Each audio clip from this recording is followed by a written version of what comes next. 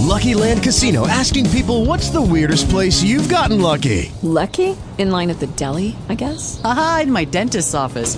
More than once, actually. Do I have to say? Yes, you do. In the car before my kids' PTA meeting. Really? Yes. Excuse me, what's the weirdest place you've gotten lucky? I never win and tell. Well, there you have it. You can get lucky anywhere, playing at LuckyLandSlots.com. Play for free right now. Are you feeling lucky? No purchase necessary. Void where prohibited by law. 18 plus. Terms and conditions apply. See website for details. So you say we're getting started? Talk shit. Recorded live. Hello, everybody, and welcome to the Genesis Science Fiction Radio Show, a service of the Black Science Fiction Society.com website. This is your March 16th, 2018 edition. I'm trying to think, do we have any holidays? It's like, when is St. Patrick's Day? Anyway, we are live today, and our special guest is Frank YEIGER, who is listed, although I'm sure he does a lot more than this, as a indie comic writer. He is a black nerd and an educator. So welcome to the show, Frank. Does that mean that you're a teacher at this point or an instructor? Yes, I'm actually not currently a teacher. I'm at the end of my program. I have to pass the practice too, which is a standardized state test that is completely meaningless and all of that good stuff, but you have to pass it in order to get your certification. So, well, isn't that also a way for the state to collect some revenue from you too? Oh, absolutely. The test is about $200 a pop. So, yeah. And the way it's structured is you have like 120 questions out of a pool of thousands of questions. So you don't really have the correct study material. You can't pass it. So, wow. It's a trap. All right. Well, I'll keep my fingers crossed for you, man, because those can be a real pain in the butt. They really can, because, they serve two purposes. Obviously, is the revenue one, especially if they catch you not passing it the first time, and the other one is it's a gatekeeper, right. to keep the riffraff out. Which I guess that's a good part. When you think you don't want anybody who's not qualified getting through, but right. You and I both know that on occasion unqualified people manage to get through anyway because of whatever circumstances. But that's good. Occasions. I mean, yeah. So, and once you get the certification, are you going directly into teaching? Is that kind of like your career path that you're looking at right now? Well, you have to have the passion, and then you have to have the profit jobs. So the profit job is just to have some money, just to have some steady work. There's always going to be needs for teachers. So that's just like what I'm doing to make sure I keep the lights on. But the passion is the creative pursuits, the writing. I've done some small local indie film stuff. Anything creative with multimedia, I'm all about it.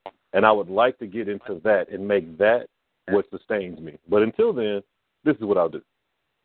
Dude, you're just like everybody, every creative out there who's serious about their creative endeavors. Some people do it and they're either scared of success or they're scared of failure and they don't really put much into it. But, man, I'll tell you right now, I've been doing computer stuff for so long, I'm sick of it. And it looks like I just might be turning the corner to getting to be more self-sustaining with my writing. And I'm really happy about that. I mean, if I didn't have to de-porn one more laptop in my lifetime, I would be a happy mother. I would be very happy. Yeah, I know it, man. So, yeah, I get the part about having to pay the bills because if I could spend 100% of my time just doing creative stuff, I would be a lot happier. And it sounds like you would be too. Oh, absolutely. See, for me, and I think maybe for you too, when your pleasure and your passion becomes your job, it doesn't feel like work. Like, it's not to say that it's not hard or that it's not challenging, but while you have a zeal for it, it makes it a lot easier than that just monotonous day-to-day work you do to make sure your lights stay on. And that in itself will just keep you going. So while I'm waiting to get that certification, I work in security. So I'm a security chief at a local security firm, and that's fine, but that's not the career.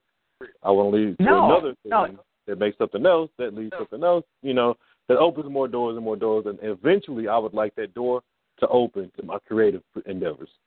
Yeah, everything else is just a gig. Am I right? Oh, absolutely. Yeah, yeah. Now, where do you live? Where are you calling us from? Alabama, if you're calling from home. Alabama. Yeah, I am. Huntsville, Alabama. And are you a transplant? Did you grow up there? What's the deal? Oh, born and bred. Alabama, born and bred. Oh, I'm sorry. I'm just kidding. I'm kidding. There's a whole lot of nonsense that people could say about folks from Chicago too. So, I don't want to get started on that. And so, I mean, it sounds like you spent most of your time there, right? I've done some traveling. I've lived in the DMV for some time. I've lived in the like Georgia, in Atlanta area, different small little areas around here, Tennessee, some parts of Georgia. But for the most part, this has been my base. Now, I'm not opposed to traveling and going and seeing things, but it hasn't really, my life hasn't taken me to that point yet. Yeah, yeah. And then, I've been thinking about, I'm a little, I don't know if I'm older than, I'm a little older than you. But here's the thing. I've been thinking about, kind of where I would settle to retire for about the last maybe 5, 6, 7, 8, 9 years. And I always wanted to go and retire in St. Croix in the U.S. Virgin Islands. But you know what? They can't clean up after them hurricanes fast enough for me. Yeah. The grid is shut down too long, man. Yeah, and if my house is, all decked out and I got my generator and I got my bottles of water, maybe even put a well in and stuff like that, basically I'm just, keeping house for the strongest dude on the block if it's not me. Right. Right. So I've had to rethink my game. And then I thought about, maybe the West Coast, maybe San Diego, maybe around there because the weather's nice and everything else. But then the other part is you have drought or you have mudslides or and not being able to get to fresh water. I have to think about that. And here in Chicago, okay, it's a big city, but we got the Great Lakes all around us. So there's a whole lot of places, Wisconsin, Michigan, where it seems like it would be a good place to be, except it gets too damn cold. I'm old. Like in white people years, I'm 189, and I can't take that cold anymore. Yeah, I understand that completely. I don't do cold well. My people aren't built for that. No, and even though I'm half black, half Japanese, I don't recall seeing a whole lot of snow and ice skating and stuff like that over in Japan either. So, I obviously genetically it's not for me. Yeah. And somebody just put in the chat room that San Diego is expensive. That's true. I would guess that as you get further away from the ocean, it'd be a little cheaper, but then you end up in the desert, and that's a whole other set of problems, So, well, I can tell you this for certain about the South. The cost of living is low. Yes. A lot of people come here to retire, and that's kind of, like if I want to set some roots down, I'd like to set some roots down here, get a wife, have some kids, do the whole thing. It's relatively safe, which is crazy because this is the hotbed for like hate groups and all these different racial things. But at the same time, it's actually a lot safer because, and I was telling somebody else this recently, we have racist people here all throughout the South, but we live here next to each other and have been here for a long time. So the most racist man that you can pass will probably still say good morning to you because we're just used to it. So he may hate your guts in private, and he may fly all the rebel flags in the world, but we're cordial because we have grown accustomed to living side by side. But I go to places like Boston where the hate groups and the people who have the hate mongers, they're very active, they're very violent. They want to, they want to go out, they want to fight, they want to find something, they want to prove themselves. Where here it's like everyday life, So it is a very different experience living here than it is, say, living in Maryland, where everything to me was just so expensive. So expensive. I was like, why is everything so high? So the cost of living difference, the social differences, you're probably going to have some politicians taking some money from you. That's just going to happen.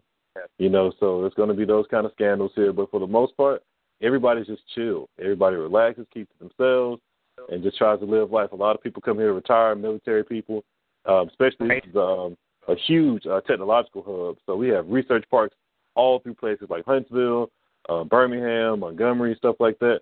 So people come here, they make their money, then they retire. Isn't Huntsville where they have Space Camp? Yes, it's the Space and Rocket Center is here. Yeah, which actually it predates Houston. Like it started in Huntsville. A lot of the South is where the space programs began, and then they branched out to say Houston. So it started in Huntsville, went to Houston. For World War II, they built the all the rockets that, you know, Fat Man, Baby Boy, all those different things, like all the rocket components. They built those in places like Oak Ridge, Tennessee, very small, kind of rural, suburban mixture kind of area. So this is a huge technological place, but it's so low profile that you can still, you know, raise a family. Yeah, and I will tell you what my fear is about living in the South. Because you're used to it, you know how the behavior should be. And that doesn't mean you have to act a certain subservient way or anything. But like you said, you live next door to them and you know the customs and you know, you're used to what goes on. You know, when you say hello, they say hello back because you're neighbors, and that's just the way it is. With my stupid ass self, somebody would say something to me and I'd say something back, and then then it's on. Because in a lot of ways, I don't have the sense of a houseplant, and I have a hard time. I think I would have a hard time being able to assimilate. So there is that fear. You know, I thought about maybe trying to settle in Florida, but I don't really. You know, I don't know. You know, I could just be that northern colored asshole that racist whites talk about. And that's not going to serve anybody either. So I guess. Well, the thing about it is they won't come at you directly. That's not what they do here. Not directly. Okay. The thing that racist white people do here is talk indirectly to you about other ethnicities. So. Okay. Yeah. Yeah. So like they'll come to me if I'm saying, you know, in a home improvement store, you know, do it yourself place. I'm standing there and building materials, and one guy. This is a story that happened. One guy comes up to me. Some Hispanic men pass by, and they're asking, you know, where to find the backer board. So I point them in that direction.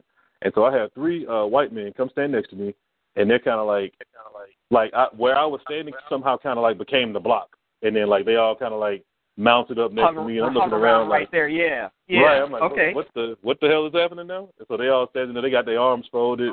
One guy's chewing dip and stuff. They're kind of, you know, mean mugging these guys as they're going down the aisles. And then one looks at me. And then he says, like, the most racist stuff about Hispanics ever. And I'm like, y'all know I'm black, right?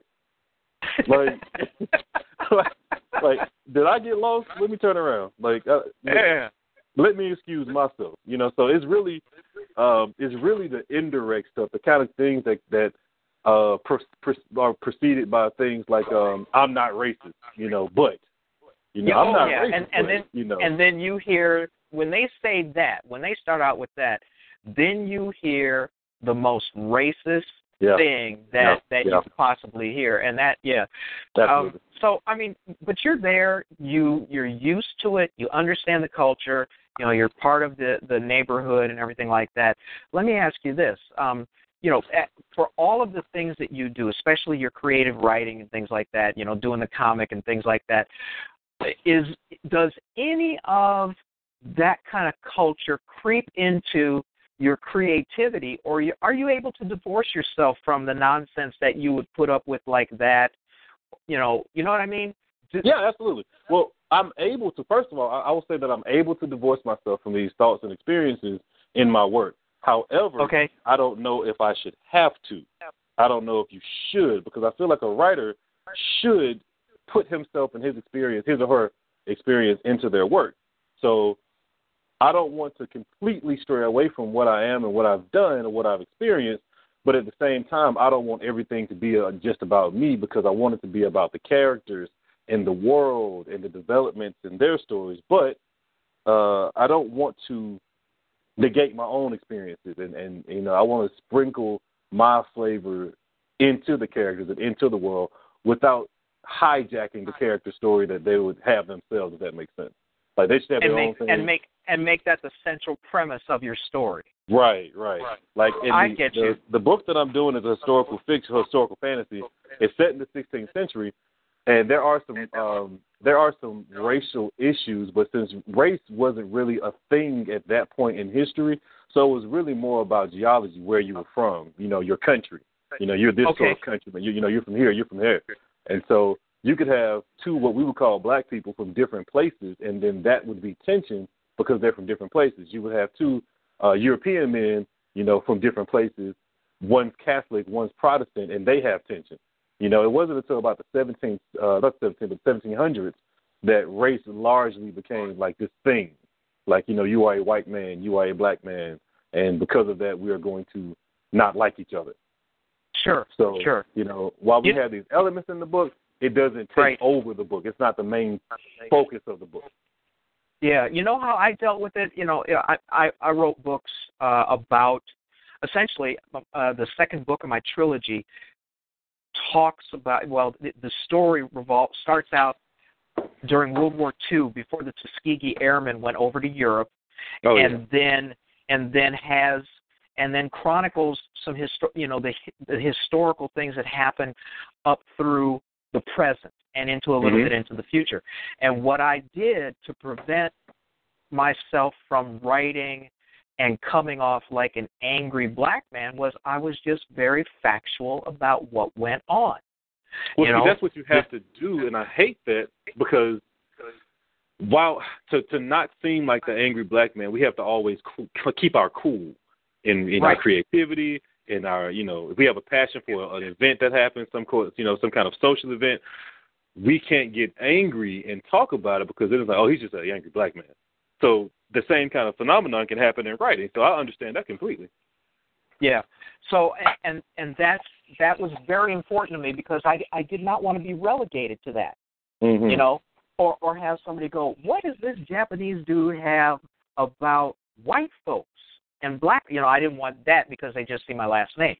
So yeah, it's kind of hard, and I understand what you're saying about you have to, if you're going to write about reality, and you are, because yours is historical, mine is alternate timeline, but if you want to talk about the reality of what goes on, you do have to include the elements of reality that do impinge on your story, that your story, that have an effect in the story, or are to even talk about how the characters are dealing with life in that context. So I get what you're saying. I mean, because if you were to make a story about World War I, right? I love the wars. And so if I was to make a story about World War I and I wanted to focus on a black man who wanted to join the war before America officially joined the war, so he went across the seas to join with the French, I would have to adhere to the fact that white people treated him differently in America than they did when he, went across the pond. His experience would be different. His interactions with people could be different. Maybe they're not different. Maybe they're the same. That would be a part of the story if the character says, oh, well, these white folks are all the same. Or, man, these white folks are real different. Whatever the case is, that's something as a character in that timeline he would have to acknowledge. Yes, because that's just the reality of the situation, and if you're just writing about reality, you have to put those elements in.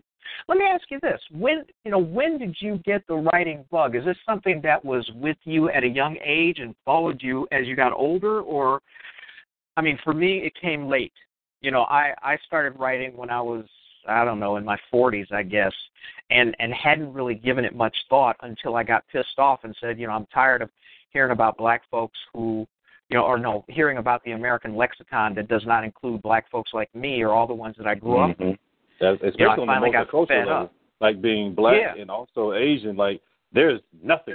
There's like hardly anything there, and it's a huge vacuum, about black people already, but like the multicultural nature of black people even more so, because we have a thing in our society.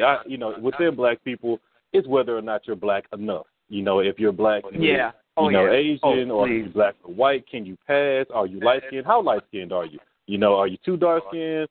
So it's like all these different elements of colorism come into play, and so it's already hard enough for American creatives to deal with black people just in general, but then to try to deal with the subtle nuances of colorism, without coming off as like cheesy and stuff. It's a very difficult thing. Yeah, So, when I started to learn how to speak like this instead of sounding like J.J. Walker when I grew up, Dynamite. people are going. People are saying, "Are you trying to sound white?" Oh God, how many times have I heard Black that in life? folks, If I had a daughter, I am, and it's like, how stupid are you? First of all, I'm in radio. Do you really think I want my ass parked up in the 1400s on the AM dial for my whole life? Yeah. You dumb, So yeah, here's the sad thing about our culture. Okay, only black folks could have invented the term haters. And that just says something very sad about us. And if people want to write into Jarvis, and Jarvis will pass on your being pissed off at William for having said that. But it is true, because in certain ways, when we hate on each other, it's personal. When white folks hate on us, it's just a collective. It's just like business as usual. Yeah, exactly. It's actually just business. It's just, I don't like you because it advances me. It's not I don't like you because I don't like who you are. And I'm not saying that element is not present within white people. It's present within all cultures, but people, black people especially, and I'll say this, and I don't mean to sound bad about this or anything, but I don't really care as much about what the other races do, because it's like I am black people are my people. So it's like caring about what happens in your home opposed to what happens across the street. I care about, other races in the broad spectrum of things, but I passionately and personally care about black culture. What's happening, how self-image, like how are we looking at ourselves? That's why movies like Black Panther, is so important. Like, it's just the image training that came with that movie is just like, wow, you can be strong. You have black men and black women, both royal and also warriors, all together fighting on a united front. But you also have quote unquote infighting within black folks, but it's kind of like everybody fights. I see people saying like, oh, you watched that movie and black folks fighting black folks. Why y'all so happy about that? But I didn't see people getting mad at Captain America for fighting Red Skull when they're both white. It's like only black people will come at black people about stuff like that. Like, we just have to be like, I don't know, like we're above reproach, as we're not human. We can't be fallible. We can't do stuff like that. So those are the things that I hate. It's just, it burns me up to my core when I hear people say things that separate black people. Like, we already have enough division, but you, as one of us, shouldn't continue to divide us even more. Well, and I've said this before, but one of the things I really I hate about black culture is this pervasive zero-sum mentality, where somebody will see someone else do well and feel that person who's doing well has taken money or fame or something out of the other person's pocket. It's a crab bucket mentality for sure. I've experienced that more than ever as I've started to get into this comic book production. So to answer your question, previously to answer your question, I got into comic book writing from a very early age. Now, I will say not officially or professionally, but I have a comic book that I wrote in second grade, I've always wanted to write. I made X-Men. X-Men is like one of my favorite franchises, and I hate the movies. They're just so subpar, but that's another story. Right. It was my favorite series. It talked about civil rights and, the anger and the passion that can come about, your civil liberties being trampled upon. And even from a young age, I understood that. And then on top of that, they put powers and people shooting I-beams and stuff. So I just always loved X-Men. So I was writing X-Men fan fiction when I was like in second and third grade, and I've got a picture of like Beast doing some anatomically impossible cartwheel or something like that. I don't know what I was thinking. But Wolverine is running at something, or I don't know, a Cyclops is shooting an I-beam. It's going nowhere off the screen, which, I loved it. Sure. But I've always kind of liked to draw stuff. I'm an artist, but I'm a better writer. And that's another thing I had to face, like, in my creative endeavors, to try to focus, because I know a lot of people, especially in the indie circuit, that try to be the one-man show. And there's nothing wrong with the one-man show. I just don't think it's necessary. I think it's kind of time-consuming, like especially in comics. If you have a guy who's a writer and a guy who's an inker and a guy who's a penciler and a guy who's a letterer, and like you see the industry standard, and that's how it's done. I don't see a need to reinvent the wheel.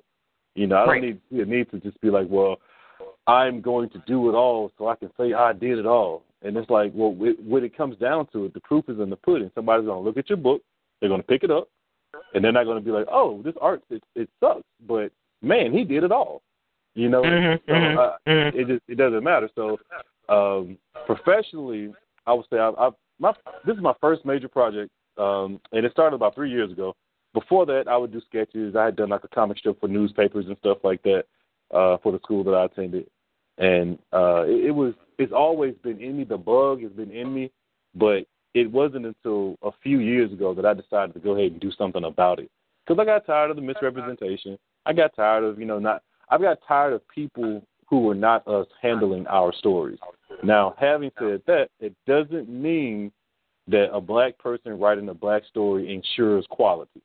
But there is a unique little subtle and nuances that is most likely to be picked up by a black creator. Yeah, and the other thing is there is a certain amount of truth that we can approach a project like that with that is not so easy for everybody else, for somebody white. And it's funny because a friend of mine asked, a few months ago, she joined a Google Hangout, and she said, a lot of people, and she's black, and she said a lot of people who read my work, a lot of whites can't tell my characters are black or can't tell, or have a problem with, some of the cultural references. And so, you still have to deal with that. And that goes to something that happened to me at a Worldcon convention where I was moderating a panel on Afrofuturism. And an 70, 80-year-old white man, when we were in our discussion, he raised his hand and he asked something that made me want to just give a really flip answer, but then it blew my mind when I took like a half a second and thought about it. And he said, he asked me, okay, so do whites have to know about black culture in order to enjoy stories, stories of Afrofuturism? And I thought about it, and then immediately I turned to the room and I said, okay, how many of you people saw Avatar? And practically everybody raised their hand. And I said, before you went to the movie for the first time, how many of you knew a damn thing about blue-ass people?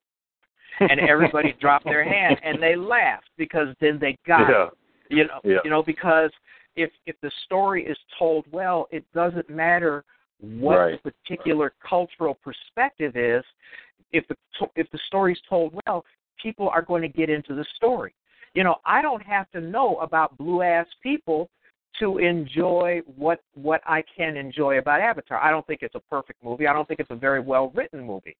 But I didn't have to I didn't have to have, some sort of course on the Na'vi before I went and saw the movie. Right. So that totally makes sense. For me, that point is best illustrated for me with I'm a huge video game player, like huge, probably too much, but that's something I can deal with. I think they're trying to diagnose it as an addiction, and if that's the case, I want my money from the government. But there's a game called Mafia 3. Okay, Mafia 3 follows the mafiosos. The Mafia series follows mafiosos, usually Italian gangsters and stuff like that. But Mafia 3 took a kind of a different approach by making their protagonist black. And people lost their mind. And it was kind of like, I can't identify with this character because Lincoln Clay is the character's name, and he is a Vietnam, excuse me. He's a Vietnam vet. He did some Black Ops stuff. He's, bad at motherfucker. He's the guy. He's a raw dude, kind of like your Solid Snake, your Black Ops type guy. And he comes home to New Orleans, and upon coming home, this huge disaster happens, and he decides that he is going to exact vengeance on the people who took everything from him. So that's the premise of the game. Okay. There was a huge outcry from Mafia fans and white fans and everybody else, and black fans too. It wasn't just white fans. It was everybody else saying that, well, I don't think it's really a good idea to make this character black because everybody can't empathize.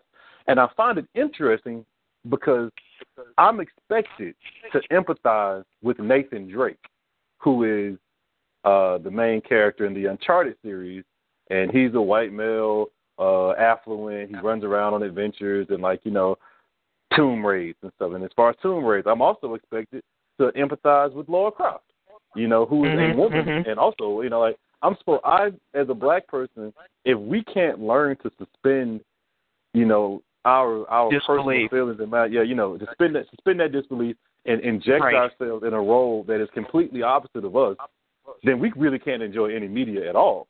You know, like, if you can't empathize with a character who is a white man, then you just can't enjoy media. If you can't empathize with a blue alien, then you can't enjoy media. But it seems like a lot of white people in that situation, especially, it was Mafia 3, and it was also Watch Dogs. There's another game called Watch Dogs. It was like the science fiction super hacker game where you would, like, take over. Like, it was like this revolution. All these different hackers were, like, taking over the city and stuff like that from a big corporation. And people were like, well, I can't empathize with this character because he's black. And again, I'm like, how? How is it that you can't empathize with a black character, but you think it's normalized for people of color or women, because you don't have a lot of female protagonists, so you expect women and people of color to empathize with your white character, your white male character. And that's just the most phenomenal thing ever to me. And it's just, luckily, the game companies didn't care, and the game Mafia 3 is amazing. The mechanics are kind of repetitive, and it's not anything new. You know, it's not giving life to, like, some new function or feature in the genre. Anyway. No, not at all. But it's a phenomenal story with so many nuances that if you are black, it is the blackest game I've ever played in my life. Like, you walk down the street, and it's shortly after Dr. King was killed, and the people are talking about it. And it's not just like, oh, they killed Dr. King or anything. You have two people arguing about whether or not Dr. King deserved to die or whether he was doing good for the community or what should the black community do next. Like, it's very natural. It's a living world with people having these, like, really deep conversations in the sideline that just bring the world to life, especially for a black person. Right. So that whole lack of empathy part, a lack of being able to transcend and inject yourself into a world that is not what you're used to is crazy to me. Because you can, again, empathize with the big giant blue cat person, but you can't empathize with the black character. Yeah, but you know what that boils down to, though? I mean, yes, at the core, that is racism, because white folks expect everything to be about them. And that is the bottom line. And white folks expect to own everything. White folks expect to have whatever they want to have. Now, a lot of people are going to come down on me about this, but it's true. If you pay attention, it's true. Look at how incensed white folks are that they can't use the word nigga anymore. Okay? Yeah. They are incensed by it. You tell them they can't use the word, you take their job away, you mess with their money. You know, you say it, you know, you do a Paula Deen and your ass is in the penalty box for a few months until, you know, you've done your atonement. And until it blows over and you get your job back. Yeah, and they lose their minds. You can't say no to a white person without them losing their mind. And that is a problem. I won't say that white people are malicious totally in this, because a problem that I see more than anything else is black people who give the pass. Black people who say, oh, no, it's just a word, bro. I don't care. Call me nigga. It's fine. You my nigga. I'm your nigga. We all niggas. We all government niggas. And it's like if the colloquial understanding is that is not a word you say, all it takes is one black person to give a pass, and then that person will think, oh, well, I've been justified. My token said it was okay, so it's fine. Yeah, Yeah, but you know what? That doesn't work anymore because one of the coolest things that Richard Pryor did in American culture was he took the word away from white folks and he gave it to us. Gave it back to us. He gave it to us, and we control the word now, and white folks don't like that. I don't want to get into a big black-white thing because people are going to go, oh, you know, that Hayashi, he's got some issues. But the fact of the matter is, you know, when we talk about, yeah, and that messes them up too. Where did that Japanegro come from? Well, I've been here since before Barack. Yeah, I've been here since before Barack arrived, Tiger arrived, and everybody else. I've been a Japanegro longer than all of them famous other biracial people. But the fact of the matter is that, you know, you and I are both aware, and we spoke about it earlier, that in order to craft good stories, and to craft good stories with black characters, with any kind of multicultural characters, there are some niceties that we have to observe in order to make the story palatable. And I don't mean like pandering to anybody, but you know, like I never write in slang. You know, I never write dialect because first of all, it's not proper English. Second of all, you know, that doesn't always happen in my stories. So in order to maintain my creativity and to be able to put up what I want to put out there and to have it potentially be consumed by whites, I have to write neutral. Well, see, you know, go ahead. The problem sometimes I encounter with that is sometimes I will avoid saying so whites that will accept it. I will say that it's globally, you see my fingers here, globally marketable. Yes, I heard the air quotes, yes. Right, yeah. Right. So it's globally marketable. So yes. I would say that sometimes they come for that jargon. They like that hood talk, you know. So it's like if I make a Boys in the Hood type story, they will come for that slang. They will come to, number one, emulate it and put it in their everyday life. And I say all this trap music now, this is basically trap music, all of the cursing, all of the nigga dropping, all of the crazy hair and all of this stuff. It's basically just LARP for people who want to be thugs. Like, they can just go out there. All the songs have nigga in it. You can kind of buzzword nigga, and then all the white kids can go around and say nigga. You know, and so I've had conversations when I'm driving in the car and I got a white friend with me, and it's kind of like we all know that nigga part is coming up, and so, you know, sometimes we'll just wait to see what they do. Sometimes we'll go ahead and make that PSA. Like, if you're new and I don't know you well, I'll go ahead and say, hey, let me put this out here now. That's not okay. And they'll, you know, I've never had a situation where somebody bucked back or anything. It's like, okay, I respect it. Cool, no problem. Well, let's get to your writing. You know, give us a little background about kind of like what your creative universe is. First of all, how many things do you have in that are published already? Well, I can make this real simple by saying that I have nothing and I don't know what the hell that I'm doing at all, ever. Okay, well, thank you, everybody, for showing up. We'll be back next week. No, I'm just kidding, man. Well, by that, I mean I had no experience prior to this project. I just had kind of like a passion and a dream and, you know, just a drive to get it done. So this is my first, like, finished and produced project. This was a mini-series, so there's at least 4 to 5 books in this mini-series, and what I have coming out now. The Kickstarter is out now, and this will be the Kickstarter for book 1. And so this particular project is, like I said before, it's a historical fantasy, and the name of the book is called Sword of the Free. And you can find that on Facebook, you can find it on Twitter, you can find it on the Kickstarter. Search Sword of the Free, and it'll pop right up. And it's a 52-page graphic novel. The coloring's done by a guy out of Texas named Peyton Free.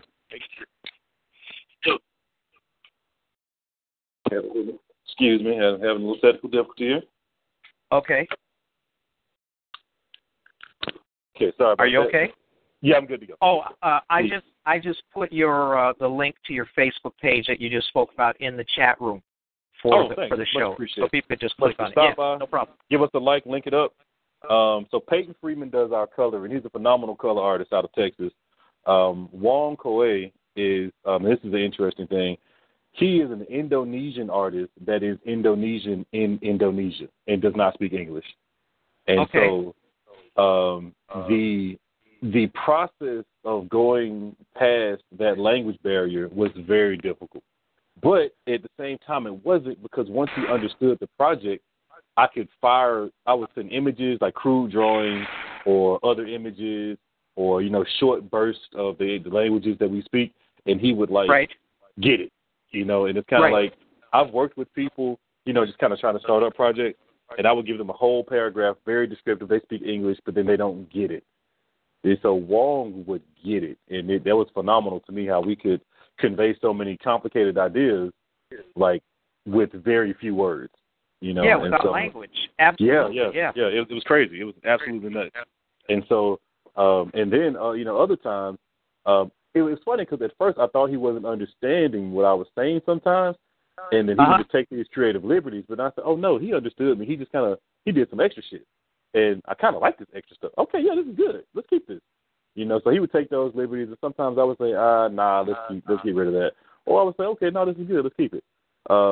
And Peyton Freeman out of Texas, he would just, add some kind of texture to something, give me two versions of an image that I had him color, where one is like, say, dusk, and then the other one maybe dawn or something like that. And I was like, okay, well, I was thinking maybe midday, but now that I see this dusk, this is really set in the ambiance. I like that. Let's keep that. So a major part of the stuff that I learned in this experience is to kind of give your people on your team some leeway and kind of let them be creative. You don't want to be a dictator with the creative process, because we're all creative.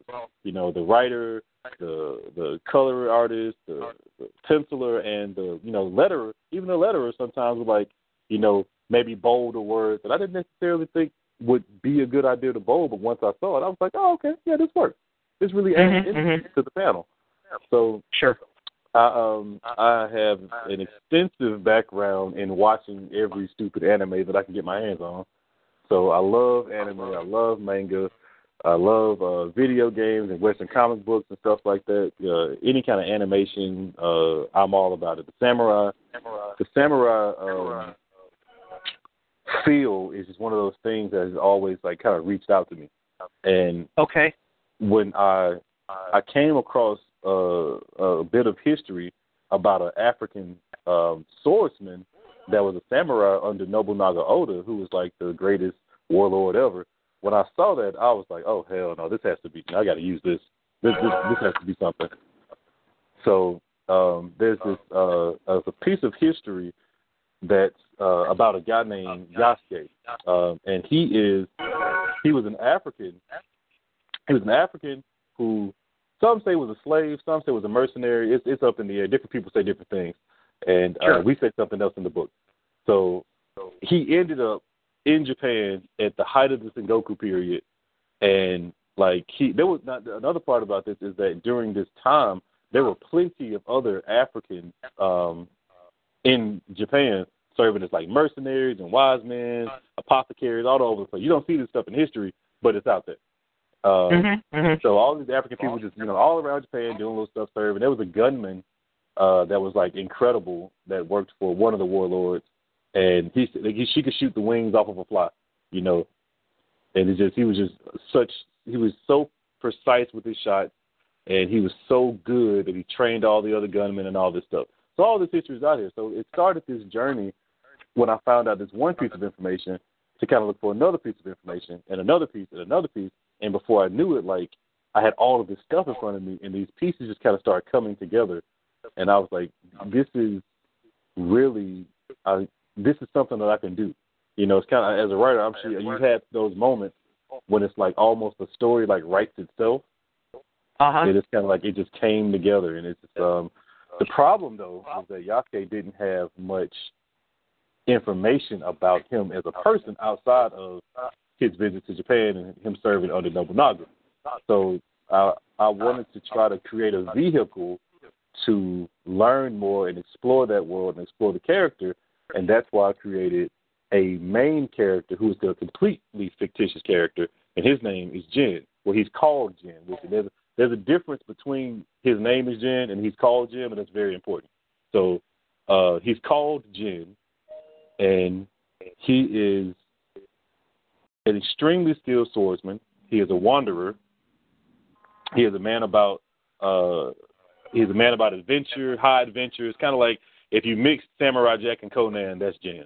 You know. Okay. So that's we use Jin as kind of a missing link to create this vehicle to understand and explore and interact with the history that's lost or what we have of Yasuke. Now, the story itself follows Jin as he is wandering through Japan at the height of the 16th century. And he encounters a young girl who's recently been orphaned, and that encounter completely changes his life, spirals out of control. All this stuff starts happening. Now, Jin himself is on a quest for Yasuke. And as he finds Yasuke, he also finds other interesting things that tie to other interesting things that tie to other interesting things. So it's kind of like a cascade of, well, I guess you could just call it a cascade of discovery. I mean, it's okay. Yeah, I think the equivalent, the modern day equivalent is when you go and you click on a video that someone sends you from YouTube, and then 2 hours later, you've been clicking on other videos that popped up over to the right because they were interesting. Right. And you know, you get into the weeds that way. But the cool thing is, and oftentimes you don't know what you're going to find, and some of this stuff can be pretty, can be unexpected. And for a creative, if you're taking your notes or whatever, or what do they call it, linking to, bookmarking a page or what have you, it can lead to some pretty compelling storytelling, because what you've done is you've discovered things that are outside your lexicon, but would make good fodder for a story. Right, and that happened to me a few times in this process. I would just come across, this some interesting tidbit, just something. Look at that. Okay, that's interesting. I could I could input that. I could slide that in here. I could use this influence here. And it came together.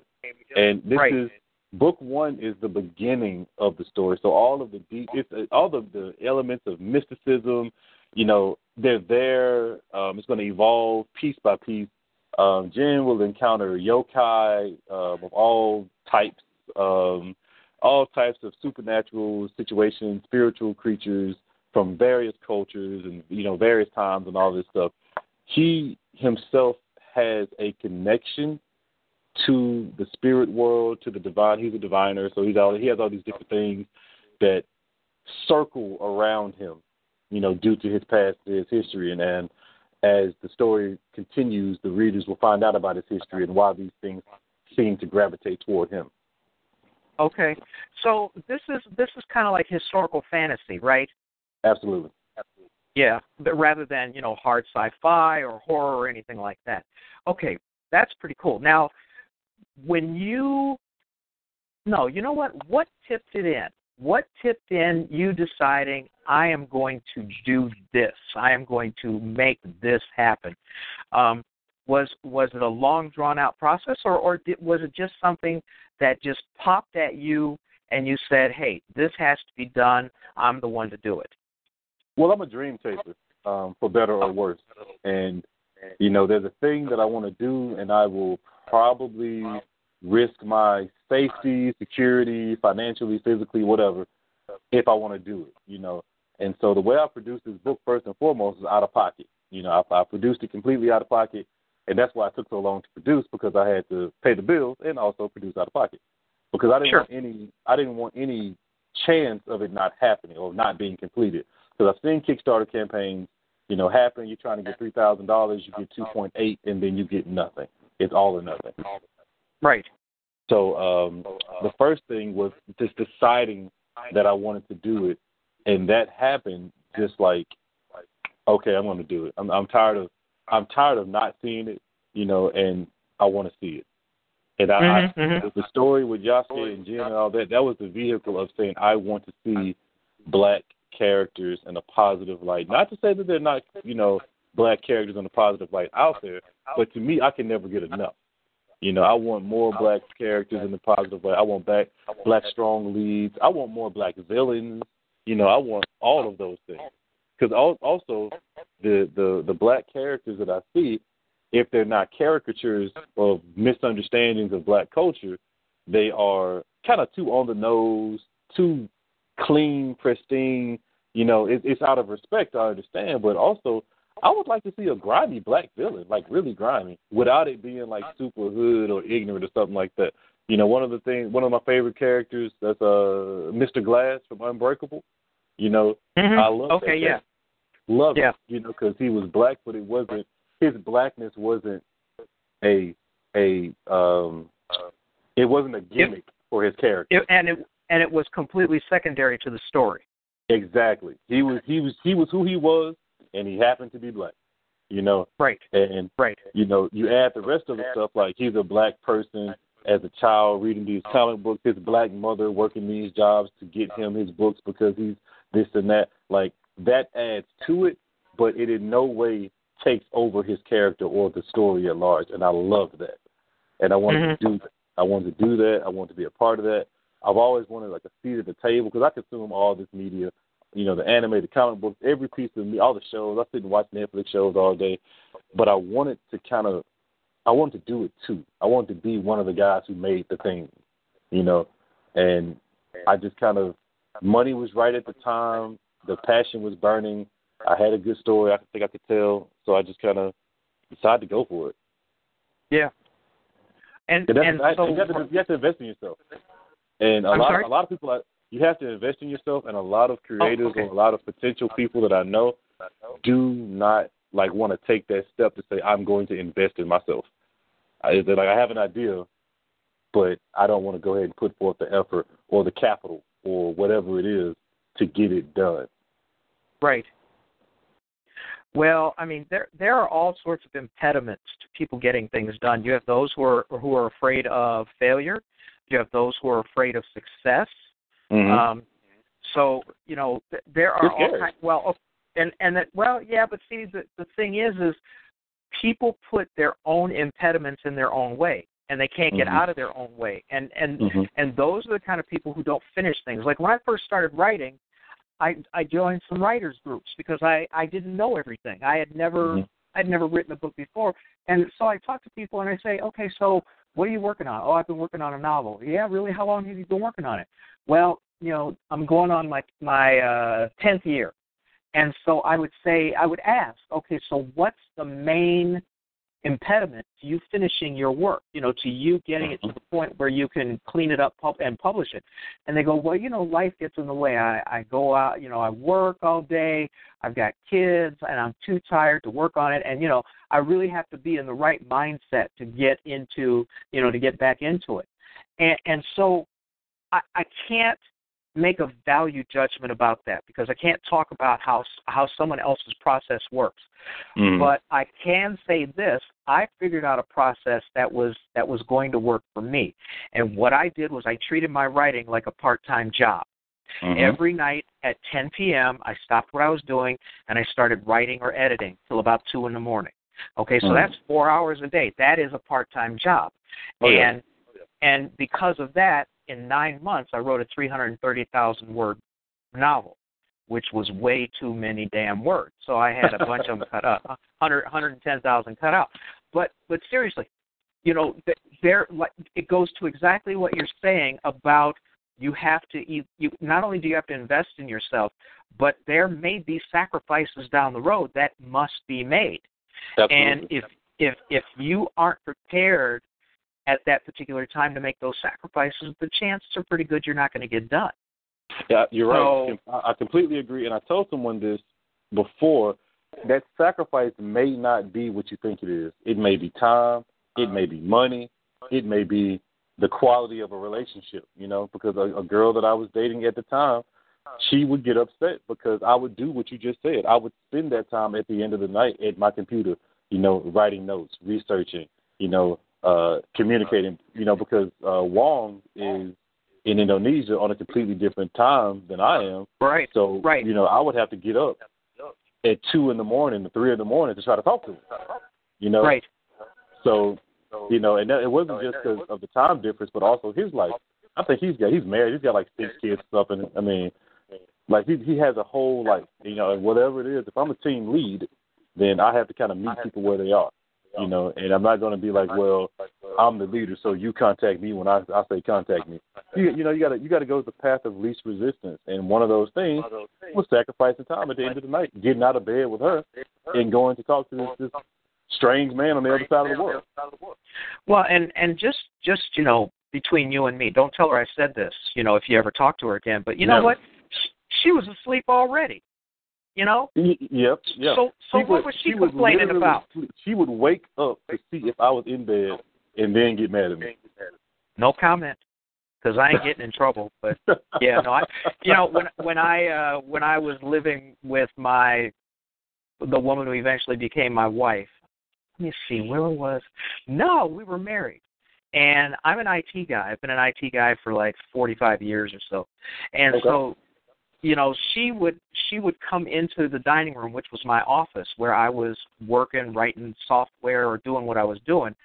Mm-hmm. And she would say this one thing that made me want to do things that, today, your ass gets put in the newspaper about. But she would say to me, well, when are you going to be done playing on the computer? Look, I'm laughing because my girl at the time used to come out and say, "Oh, so you writing your little book?" Okay. Why say no more. Say no more. This is important. So, you on your little computer writing that little book? Okay, you playing your little book. Yeah. When are you done playing on the computer? Yeah. I know just what you mean, man. I just had a flashback there. Thanks for that. Well, but see, the funny thing is that too many of us have run into that, and then that also explains why other people maybe couldn't finish their work because maybe somebody was pressuring them like that. That's a tough thing to do. Right. You don't want to go against somebody. Oh yeah. And like you said, if you don't have that support, it's 100 times harder to get things done. Mm-hmm. Now, I am fortunate enough to always have had people behind me. I have a brother, and my older brother is, he has been my biggest fan since, day one. I would be all the little stupid stories I had written throughout the years, since adolescence to high school, college, whatever, all of it. He remembers all of it. He remembers characters and storylines and elements that I hadn't thought about in 15 years. Right. And so he would say, "Hey man, what about Toshiyuki, man? Toshiyuki would be cool." And I was like, "Toshiyuki? What the hell's a Toshiyuki? Oh, that character from what? Wow, that was 15 years ago, man." And he was like, right. "That's a good story." And so, you're having those positive influences that supercharge you and keep you going to make you want to do more, to keep pushing forward. When I've been writing this book for a long time, and one of the things that have always kept me going was that people always ask me about it. Always. Well, when people value you and value what you're doing and the amount of work that goes into it, not people who don't know a damn thing about writing have a tough time understanding what people who write go through in order to be creatives. And so finding a support system that appreciates, the work that you do and the results that you get, that's golden. That can sustain you, during those times where you go, man, I got writer's block, or man, it's taken too long for me to get famous, or man, where is my option for the movie? Whatever your final goal is, or maybe not your final goal, but the next step is, if people don't understand it and you feel like you're sitting there and you're striking out alone, it makes it 100 times harder to sustain yourself. And that's where your own personal gumption comes in. Some people have it, some people don't. So, I can respect the fact that you have a good support system behind you, because I realized that more than anything else is going to push you through those tough times. Yeah. I'm like, it's crazy how it's people who you know and love can support you and keep you, inspired, but it was also people who, like, I barely knew or, like, I knew in passing who would ask me about it. So it was things like, in particular, I have been known to visit the Gentleman's Club from time to time, and when I would for research purposes, of course. Yeah. I got it. Scientific purposes only, of course. So, see how quick I jumped in on that? Yeah. I appreciate that. No problem, man. Just trying to help a brother out. Hey, it's appreciated, man. I would go, and there was one girl, her name was Candy, and so I told Candy one time that I was writing something. I mean, it was a while ago, and then I go another time, and Candy's like, "Oh yeah, how's the book going? I saw something on some Japanese history the other day, and I thought about you. Could you put that in your book, maybe?" And I'm like, You are literally like doing your work with the crowd all around you, all these guys around it, and she stopped to ask me about, a Japanese character that I might be able to include in my story. And I'm like, wow, it's crazy when people remember that you're the guy with the thing. And to be known as the guy with the thing is amazing. And you never know when that's going to stick in somebody's head. Yeah. You just never know, because people do remember odd things about other people. I will tell you my seminal moment that I will never forget. It was November 8th, 2013. And I went to Walgreens to get a prescription filled. And, they always ask you for your birth date first, and they ask you for your name, when they look you up in the computer. And I gave my birth date, and then I gave my name. And she said to me, and I quote, "Are you William Hayashi, the author?" Oh, shit. Wow. You could, man, that. Oh my God! You see, I remember the date.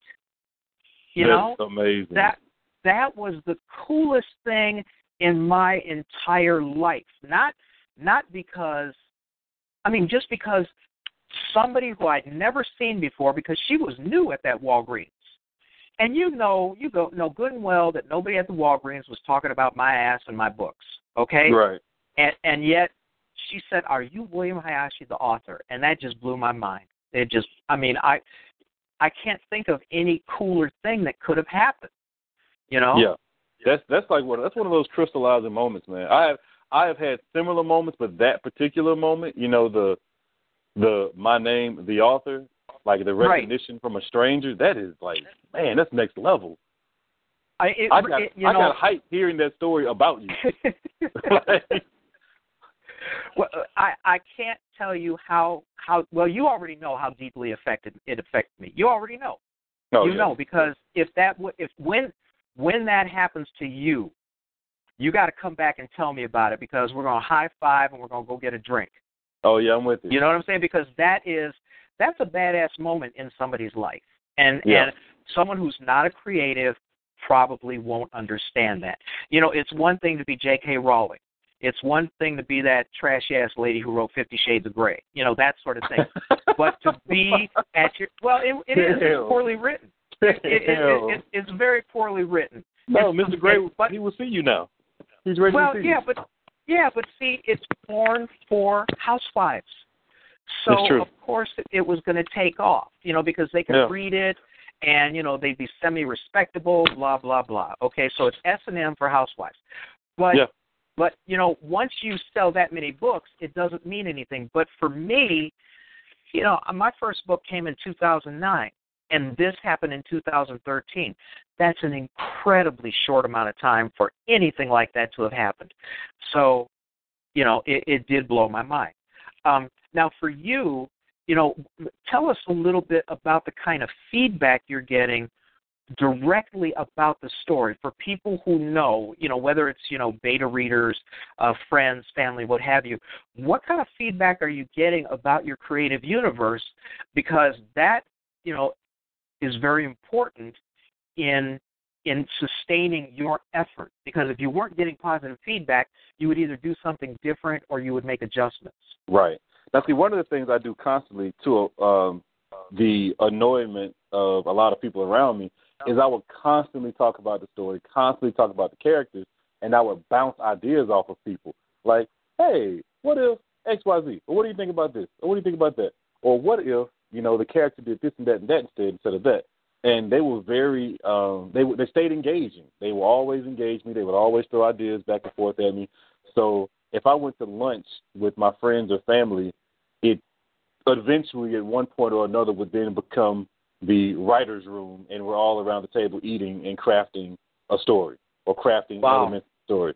And so we have a long-running joke where I'm like, oh, this is a good idea, yada, yada, yada. This is what I pay you for. And it's like, you don't pay us. And it's like, well, one day, maybe. We'll see. Mm-hmm, and it's kind of like, it's great to get that feedback from people who believe in your story, who believe in what you're doing. And I've had people be like, yo, hey, that right there, that shit's trash. That's garbage. I don't like that. Yeah. I'm like, okay. So maybe not this character in this way. And it's like, yeah, if it ended like that, I wouldn't like that. I wouldn't be fulfilled by that. It wouldn't feel like a payoff, and so we would then talk about endings that they like and what they like about those endings and why they didn't like this ending. And that feedback was just vital, integral to really fine-tuning what I was trying to do, because I'm a post-production editor too. So my team doesn't like that. I'm like, hey, so I was taking a shower and I had an idea. So let's go to page 32 and change this dialogue. So I do that a lot, but I also want to make sure that things are fine-tuned. I get inspiration. I find ways to connect something. And the thing about it is, it feels intentional sometimes, but it wasn't. And I realized it later, like, oh, I said something on page 6 that really related to something that happened on page 50. Huh, interesting. I didn't mean for that to happen at all. And so I said, well, if I add something on page 25 to kind of bridge that gap, it'll be even better. Mm-hmm. Mm-hmm. And so I would do those type of things, and then I would get the feedback from the people, and they would say, hey, do this, or it'd be cool if, this effect was on it, or it's like, effect? You really think an effect would work here? Oh, yeah, man, something like this or something like that. And they show me an example, send me a link, show me a page of a book they have, and I'm like, oh, yeah, okay, I do like that. That's not bad. And the other thing that I have found as a creative is that my subconscious is working a lot harder than I ever would have suspected. Mm-hmm. Because, there are times when I was writing my first book, when I would dream what was going on in the book, in the manuscript, and then come up with some ideas. Or, I would race out and put out, a whole chapter's worth of dialogue that I had not, that my subconscious had already worked through. So that was like fascinating to me that all of that was going on in the background. And so now my process is a lot more refined. Let's see, what have I written now? I've written 7 books now. I'm on my 8th one. And so my process is, I know more about how I do things than I ever did. So it has become easier. But I had no idea that my subconscious would become so invested in it, because I didn't, when I wrote my first book, I didn't know a damn thing about how to write a book. I wrote a book, it was written out of protest. It was written out of protest because in America's lexicon, I don't exist, you don't exist, Jarvis doesn't exist. All of these black folks who just are regular-ass people, have jobs, have families, have they aren't athletes, they aren't musicians, they aren't Oprah, they aren't Michael Jordan, they don't exist in the American lexicon. It's thugs, it's this, it's that, and I got fed up reading science fiction because I've been a sci-fi nut since I was really young, because my dad was a sci-fi nut, and the thing is they never had black folks in there. And, the big joke, the running joke for Star Trek was, if there was ever a black guy in the show, he had a red shirt on and his ass was gone by the first commercial, Or like Richard Pryor said, yeah, I'm tired of watching all these science fiction movies about the future because we're not in them. So obviously they're not planning for us to be here, And so, I wanted to write about the kinds of people I grew up with. And normalize this. Yeah, I feel like that completely. And also, you mentioned Star Trek. Well, first and foremost, Star Trek or Star Wars? Where you at? I think that because Star Trek than a 46-minute platform probably had a little bit tighter. I don't have very much respect for the scripts for the Star Wars movies. The first three that came out, episodes 4, 5, and 6, I thought that was a great trilogy. I think episodes 1, 2, and 3 were BS, and the only reason why those 3 episodes were done came down to 15 seconds in the third installment, episode 3, where we heard Darth Vader breathe.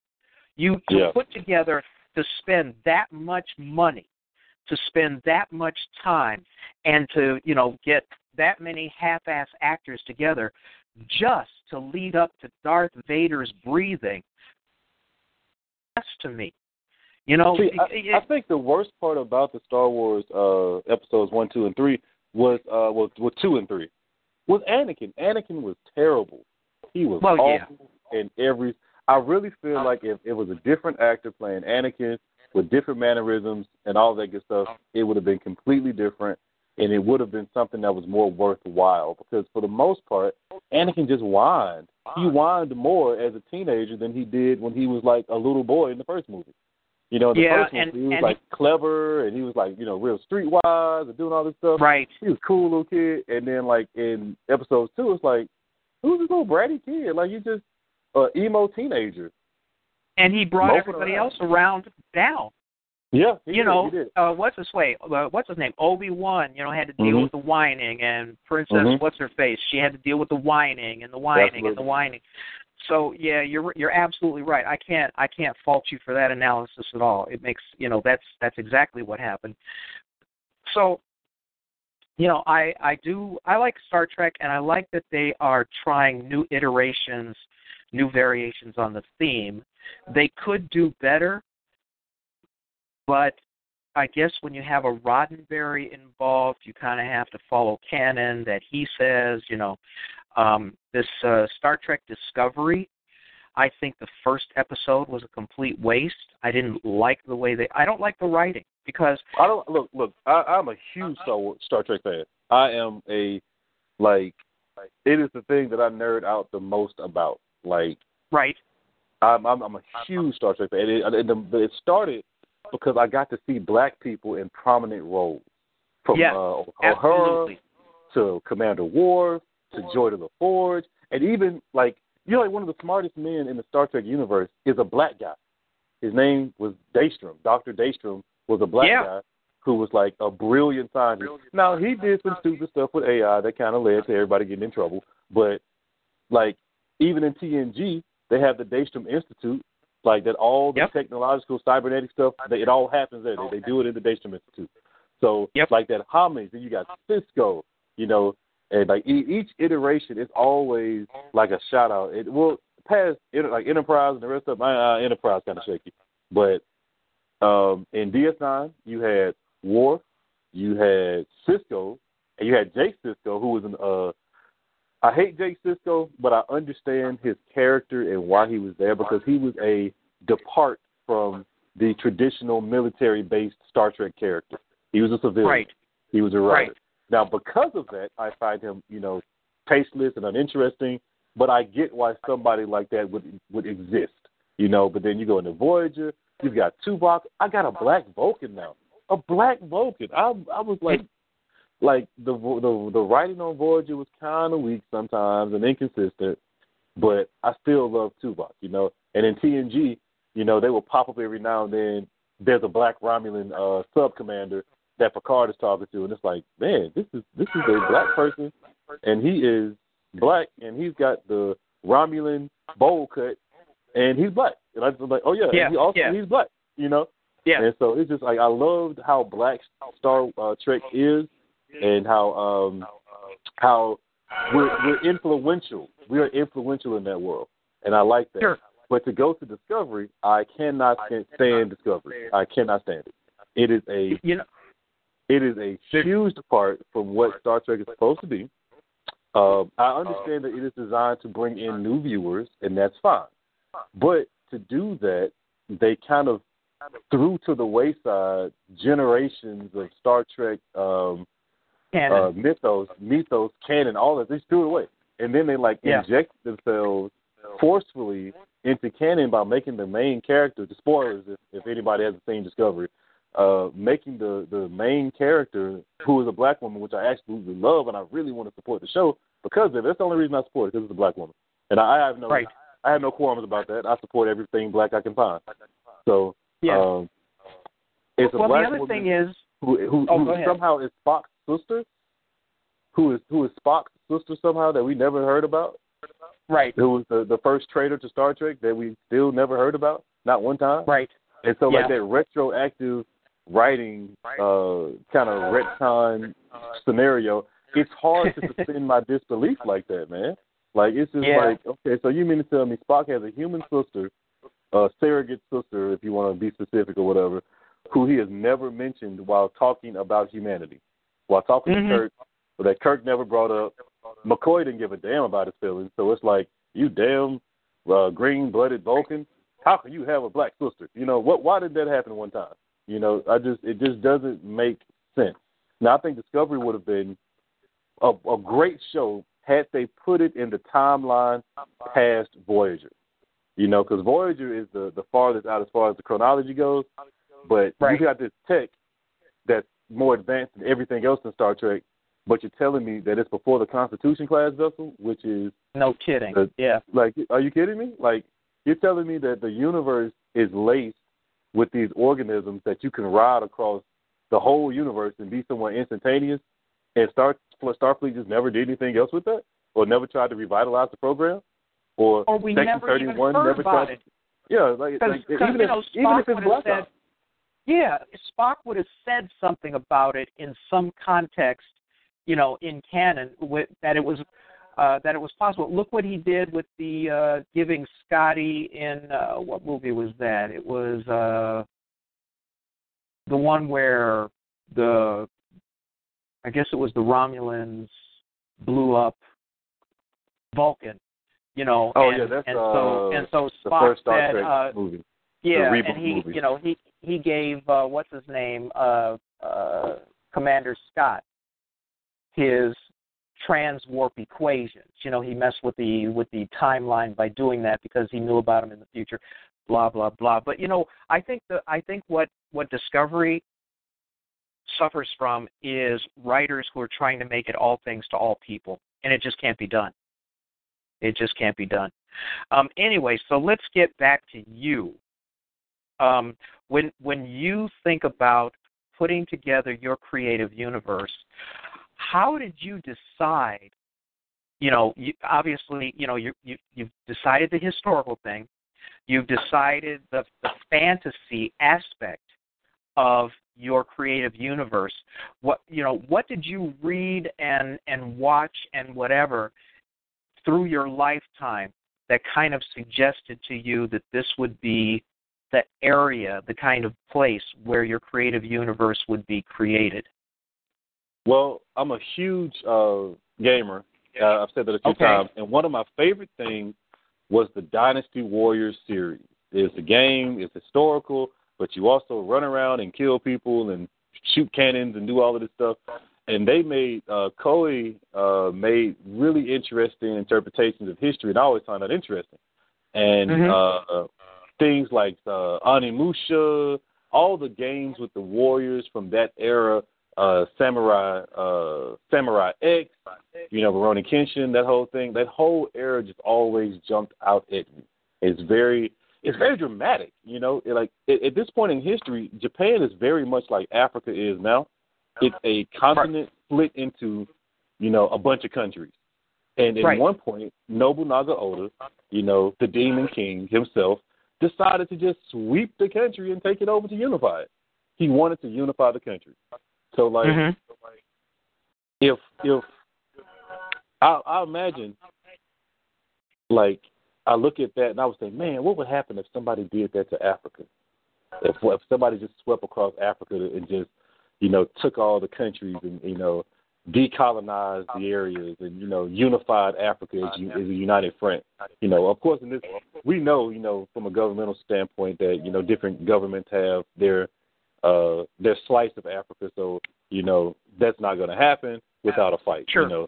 Sure. But in Japan's case, Nobunaga, he went from the West. He would defeat somebody, and he'd be like, "Look, you can get with us. You can get down or lay down. What you gonna do?" And he would take over regions and add people to his army with a small, very capable army. He became one of the greatest warlords that ever lived.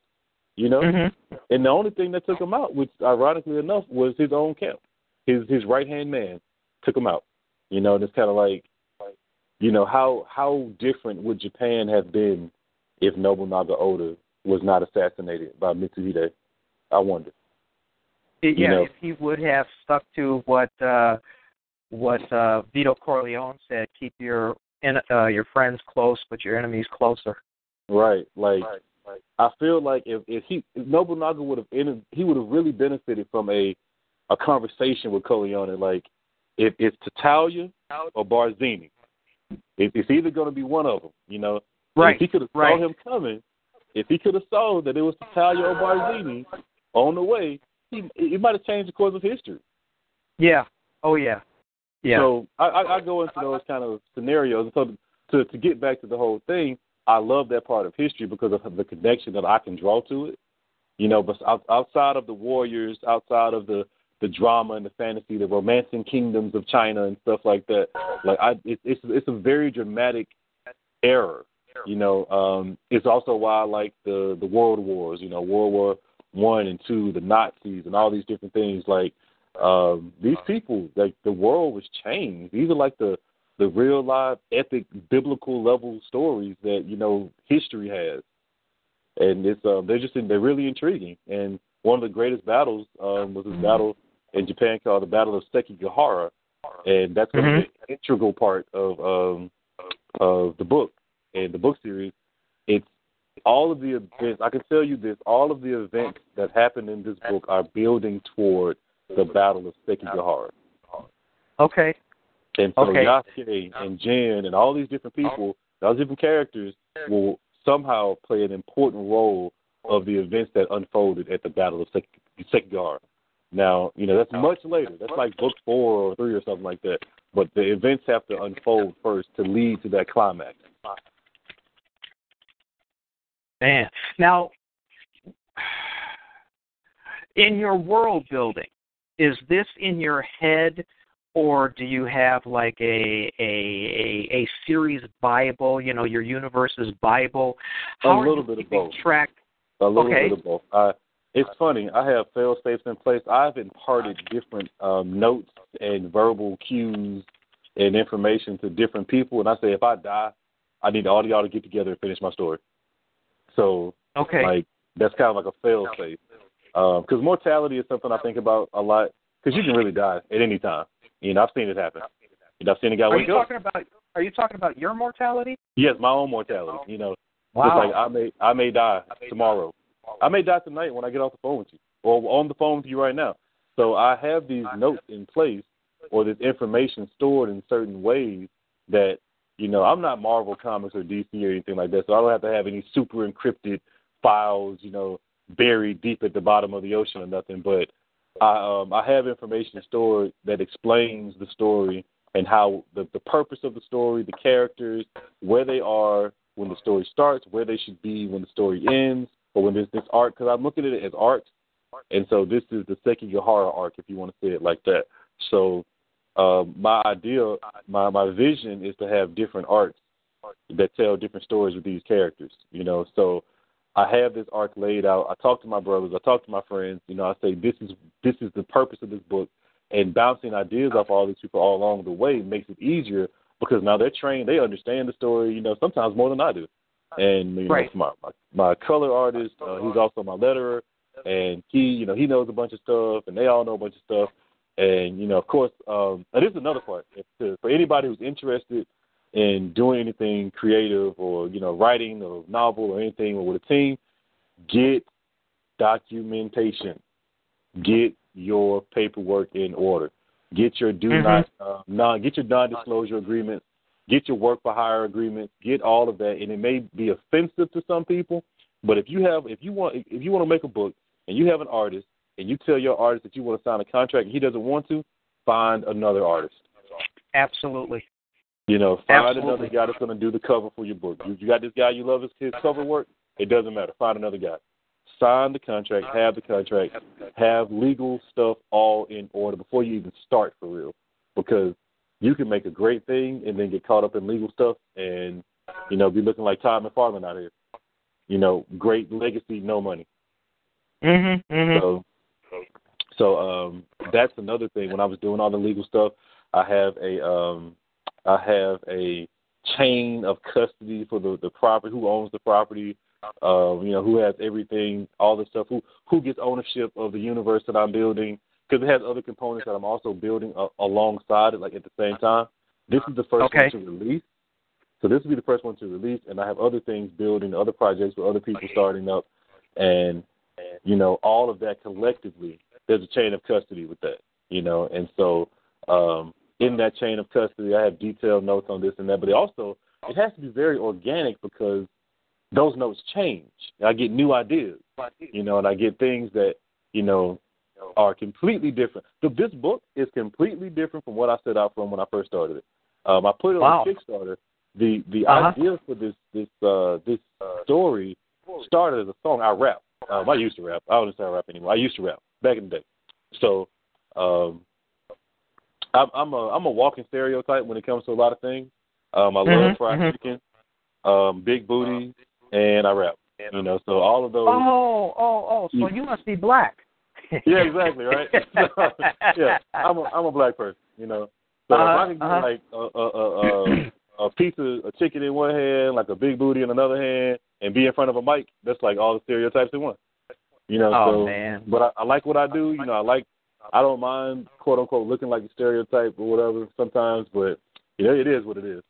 So I was rapping, and I was like, you know what, this would be cool. If it was, because I like narrative raps. Like the raps that tell a story. Once upon a time, not long ago. Like I love. Like the beginning of Fresh Prince of Bel-Air. Yeah, I love those stories. Like I can see it in my head. I see the thing playing out. I see the characters. I see the world. And I said, this is cool. And so that's how the thing started. I said, let me make a song about a samurai walking on a road, And I said, well, maybe I can make him maybe not a samurai, but a ronin. Maybe I can make him just a foreigner, a foreign swordsman. And so like all these ideas started to swirl around, and in time, I was like, okay, well, I like this song. But I can't tell all the story with this song. So let me I do another song. It'll be 2 tracks instead of 1. I said, okay, wait a minute. I got to do 3 tracks now to really explain the story, because I have the story elements now.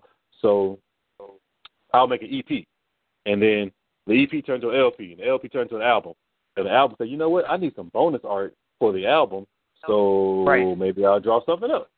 And so that process of getting something drawn up turned into, well, maybe I'll do a little bonus mini comic, And now it's a 52-page comic, graphic novel, and there's actually there are plans for the song that started it all, but we haven't done it yet. So it really, like, the idea can start in one place and end in a completely different place, and I'm okay with that. What I have has evolved and mutated even into something that I think is great. And it started from I had a couple bars once. I was I don't know, sitting on the toilet or something, and I thought of a couple bars and was like, oh, okay, that rhymes. Oh, okay, yeah, that rhymes too. And then here we are. Well, and people have tried, for probably a couple thousand years to figure out what's the basis for the creative process. And and it can be different for everybody. You can have people where, okay, I'll give you an example. A lot of writers will think of an interesting character, then they'll sit down and start writing, which drives me out of my effing mind. I don't know how they do that, not knowing where they're going. Right. For me, I have to know the ending. I need to know the ending so I know what to write toward. So I always come up with a really cool, ironic ending, and then once I have that, then I craft the story to get there. So, I understand that other people are very successful with that other process, but man, I just can't understand it. See, I like to make a concept. Like, okay, here's the big idea. This is the concept of the story.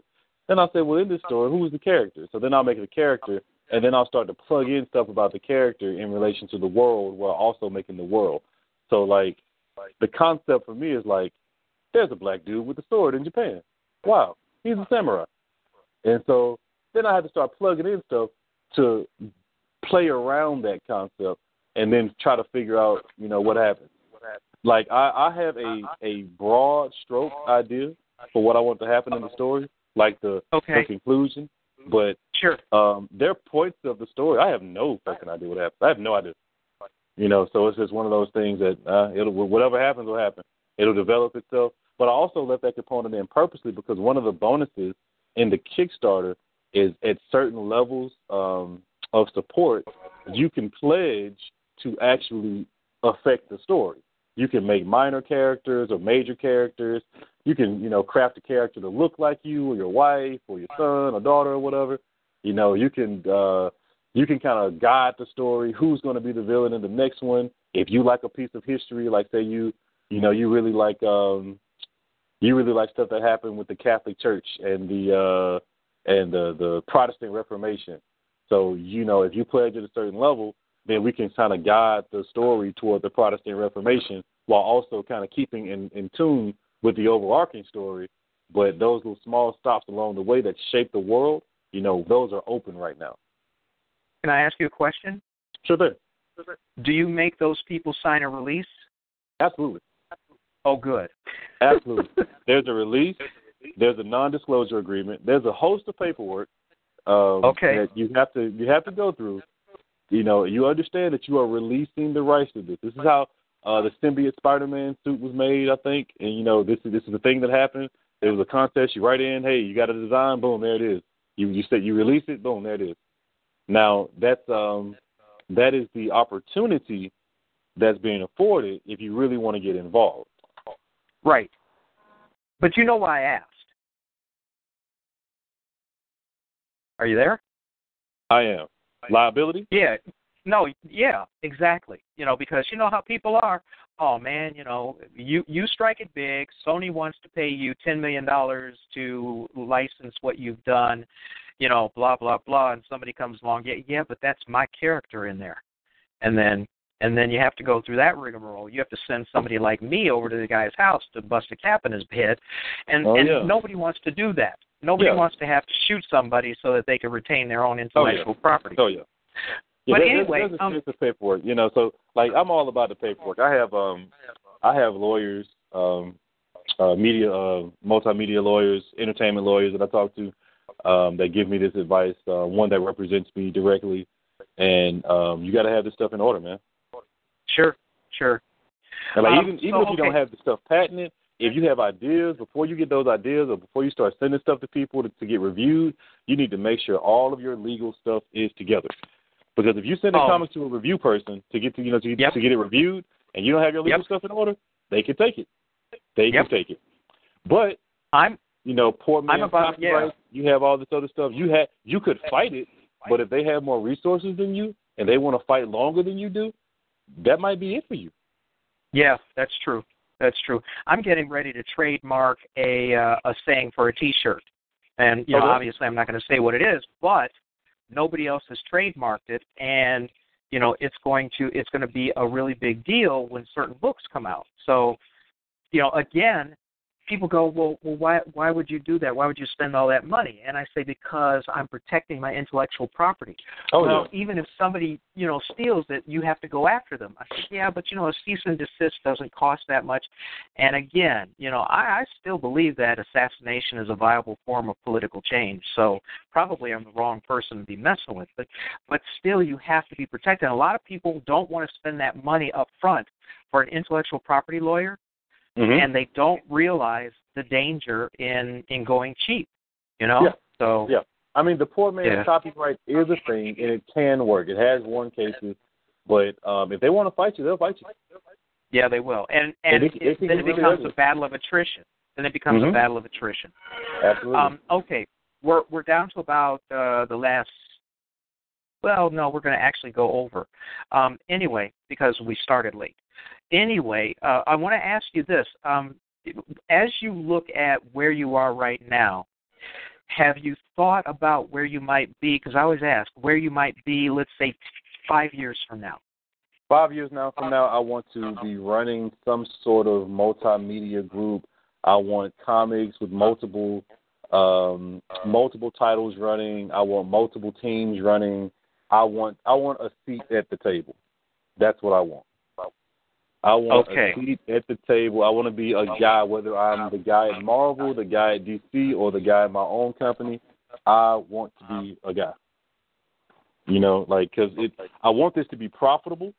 It's personal, but I also want to be profit. Profit is a thing because you do stuff because you love it, but you also have to make money.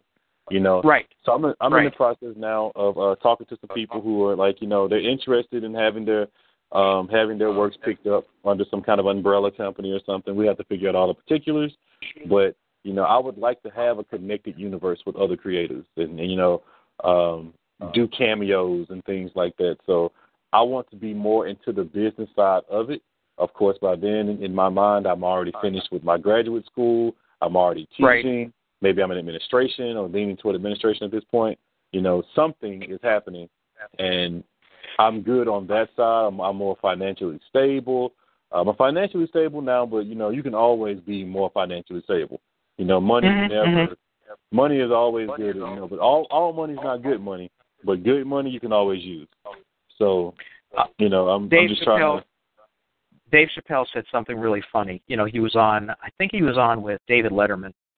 And so, they were talking about how he turned down that $50 million. And Dave Chappelle, Letterman asked him, well, aren't you going to miss that $50 million? And Dave Chappelle said, and we thought we were going to get something really profound. He says the difference between $20 million and $50 million is $30 fucking million. And so, his message was, yes, there's a lot of money to be made out there, but once you get past a certain threshold, it becomes, I guess, like gravy or something. It's kind of like an extra added bonus. But It sounds to me like you've done a lot of your pre-planning. I mean, for you to have everything ready in the event that a bus hits you, that's pretty forward thinking. I don't know anybody else I've ever spoken to who's made that level of preparation for disaster. You can't call it anything. I'm a family man. I don't have a family like a wife or kids, but I am a family-oriented person. If this makes any kind of money, if this gives any kind of fame, I want my family to have that, To benefit, sure. I want them to benefit from it. I want them to be able to continue to benefit from it. I want the money that makes money, that makes money, that makes money. If I can make multimedia my family business, that's my goal. Okay, so basically you're looking to make sort of the free, the company that handles that, a transmedia company all the way around, where you've got multiple genres, you've got multiple art streams. You're really milking the intellectual property to be available, so that there's no reason for someone to say, nah, it's too much trouble to look at this, it's too much trouble to download that, oh, it's too much trouble to log in. You're going to say, oh, no, it's not, because whatever your particular channel is, I got something for you. I have a million stories in my head, but the biggest thing, to go back to one of your things you said earlier, is to when it got done, I said I wanted to just do one. I have so many concepts and so many characters and so many worlds and things like that, and I've started works. I started a novel, but it's unfinished. I would not finish project. Now I said I'm going to stop, and I want to put everything I have into one project.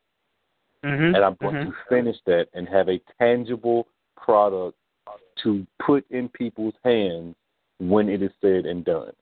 And it was kind of like, it's about the comic, but it's also about me, about actually finishing the thing you start.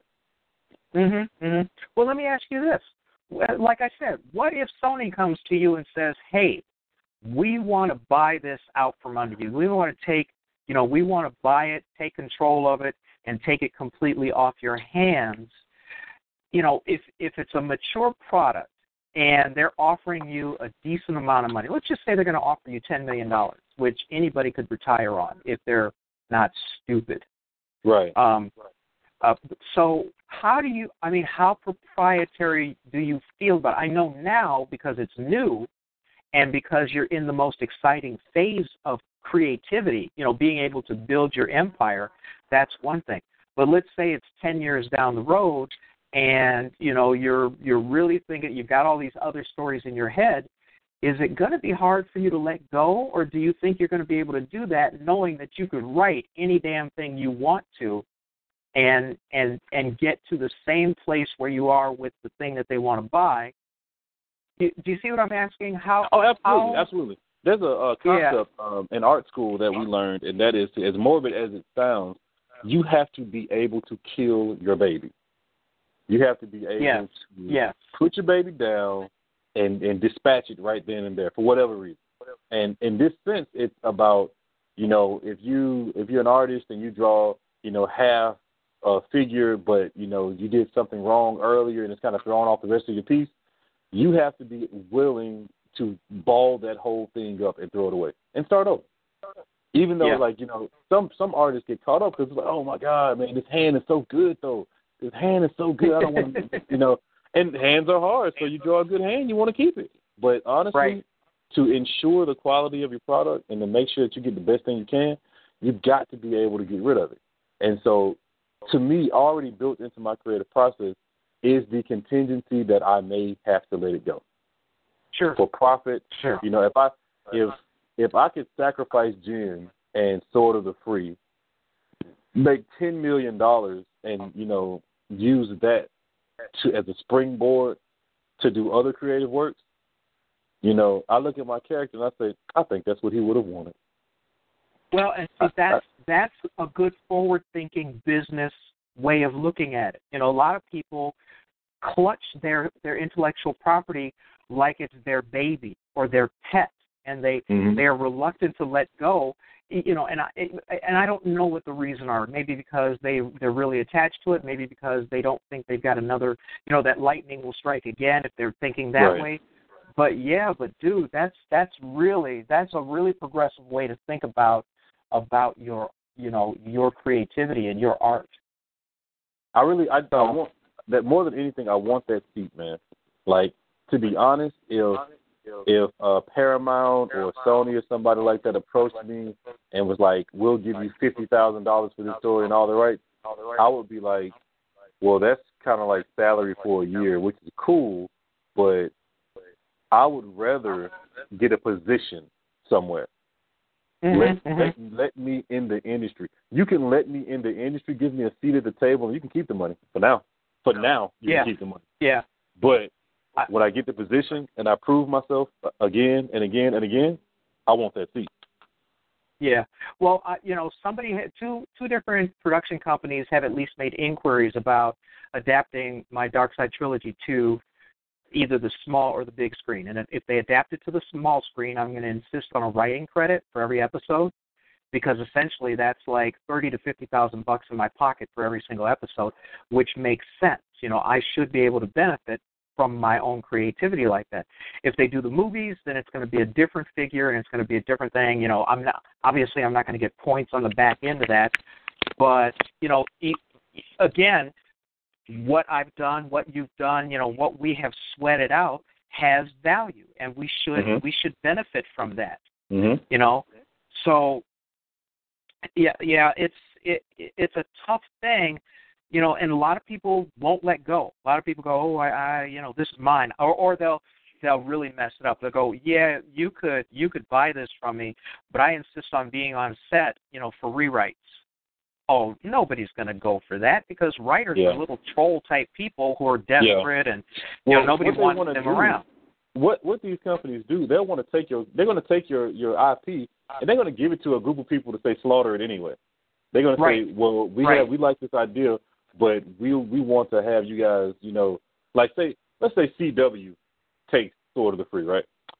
CW will take Sword of the Free, and before they're done with it, it will be a story about an emo teenage ninja who can't control his powers and has all these friends, but is mean to them because, you know, he has all these teen angst and stuff like that. And I'll be like, you know what? That they bought it. That's what it is. You do what you want to. It's yours. You know, it'll be like Flash and Arrow and then Sword of the Free, and then each one of the shows, you know, all those shows are written by the same group of people, and that's why they all feel so similar. And so they would put their spin on it, and it would be teenage angst with superpowers. And all you do is you issue a press release, you know, divorcing yourself from that stuff and say, why not read the book, the book or the comic book anyway? Yeah, right. I'd say, you know, read the book is all I'll say. You know, I look at like Robert Kirkman and what he's done with The Walking Dead comic versus The Walking Dead show, and people love The Walking Dead. It's all good, fine, and well, but it is watered down compared to the comic. You know, well, of course, but they could never get that on the air. True. I think that might be true in some respects, but it depends on the network. If they went to HBO, that'd be on the air. Oh, absolutely, you know, absolutely. You know, yeah. You can't put it on, you know, network TV, but well, you know, if you put that on one of those like, you know, Cinemax, HBO, Showtime, they'll do it. Like their whole niche is to specifically do these messed up shows that you can't put on regular TV. And so, look how many people got HBO when The Sopranos was on, just to watch that show. You know, and if your show makes a big enough splash, you're going to get a premium channel to buy it because they know they're going to make money off of it. I got HBO just to watch Game of Thrones, and I know people who watch Game of Thrones religiously. And, I mean, this got, you know, all of this sex stuff, all of this, like, incest and killing and murdering, decapitation. You know, you like 20 years ago, you would look at Game of Thrones and be like, that's never getting on TV. That's that dude. Yeah. This dude is having sex with his sister. That's not going to be on TV. But here we are, Game of Thrones. Well, and the other thing is if people are paying for it, you could put anything you want in there. Because the market will determine, you know, whether or not it gets seen. And this is why I say, like, a lot of people are upset now because they say, oh, well, now y'all care about black narratives because Black Panther did so well. It's like, you know, there's never been anything like this before. Black Panther's, like, breaking all these records. You know, the Hollywood myth was that black stuff wouldn't sell like that. And then you say you couldn't sell black stories overseas, but it's doing well overseas, you know, creeping up on billions and stuff like that. And so the issue is, Hollywood cares about what works and what makes money.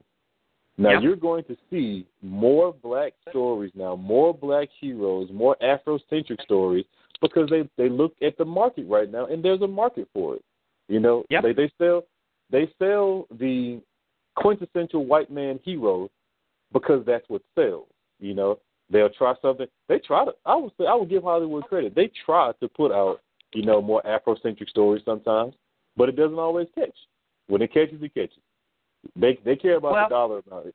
And when you show them that there's money in this, they're going to come. Well, the hint was, you know, I keep mentioning this, but the hint was when Luke Cage broke Netflix. Broke it. Tore it up. Yeah.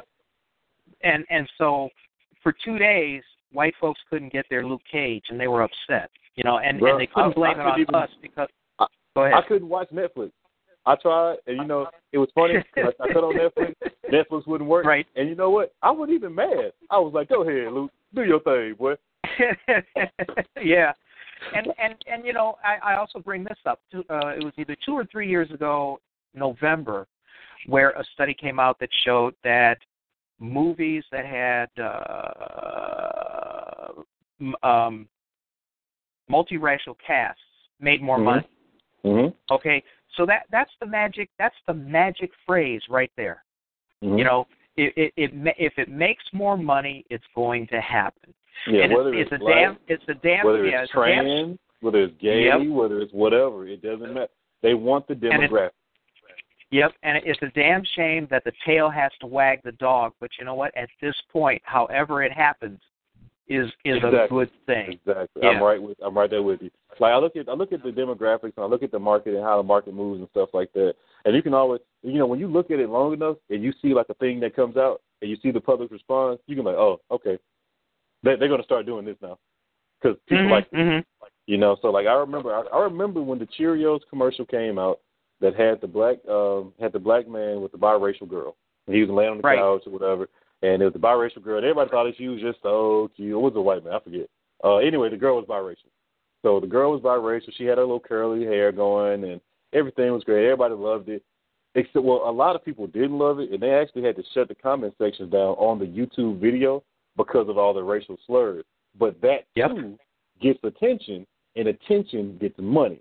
So then everybody else, all the other companies and commercials start putting biracial children in their commercial. It was like even if they weren't actually biracial, they had the stereotypical biracial look, and so they were like, we just want that look. We want the curly hair. We want the tan skin. Get it in there. I've looked at actual casting sheets that were talking about specifically getting the child with the biracial look. Biracial looking child must have curly hair. These are the mandates that I would see on the casting sheets. So those markets, man, they move, that they target different groups, and it's like that new money, that fresh money, that surge of money, like the black dollar right now. That they're going to want it, and they're going to cater to it. Yeah.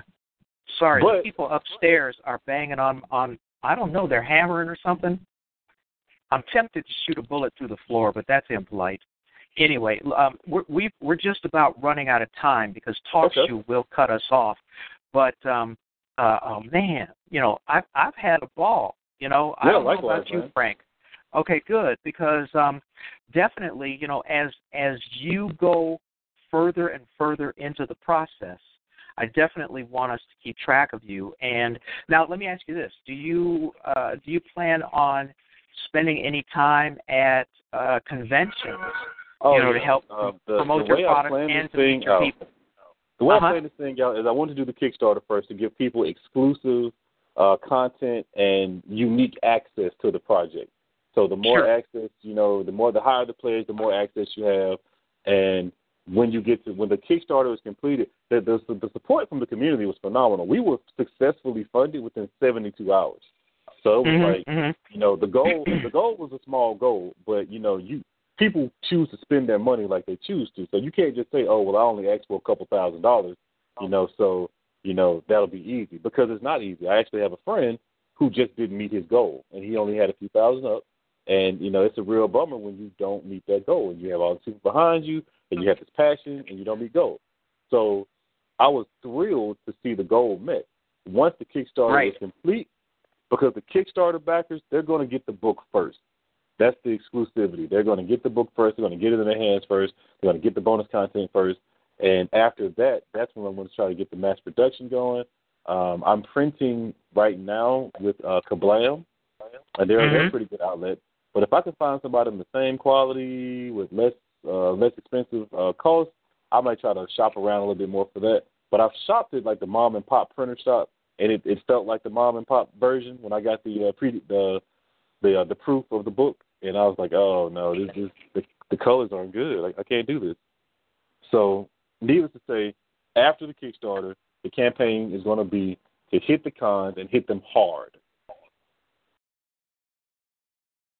Oh, cool. Okay, so that gets your name out. It also puts you around other people who do what you do. So it's always a good thing. I didn't used to go to conventions because I thought that they were going to be a waste of my time.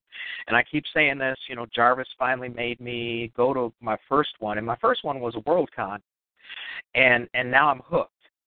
So this year I've got about 3 or 4 I'm going to go to. Next year, I'm already booked for 2 in 2019. So, yeah, it does make a difference, and it raises your visibility. And sometimes that's what you need, because the big challenge for entrepreneur content creators like you and me is raising your visibility above the background noise. So that's always a good thing.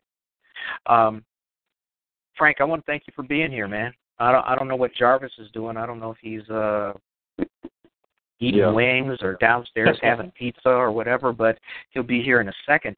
But Look, I appreciate you having me, man. I did, I did. No. I had a blast, man. I appreciate it. And that moment that you've had already, because you said you got about 7 books?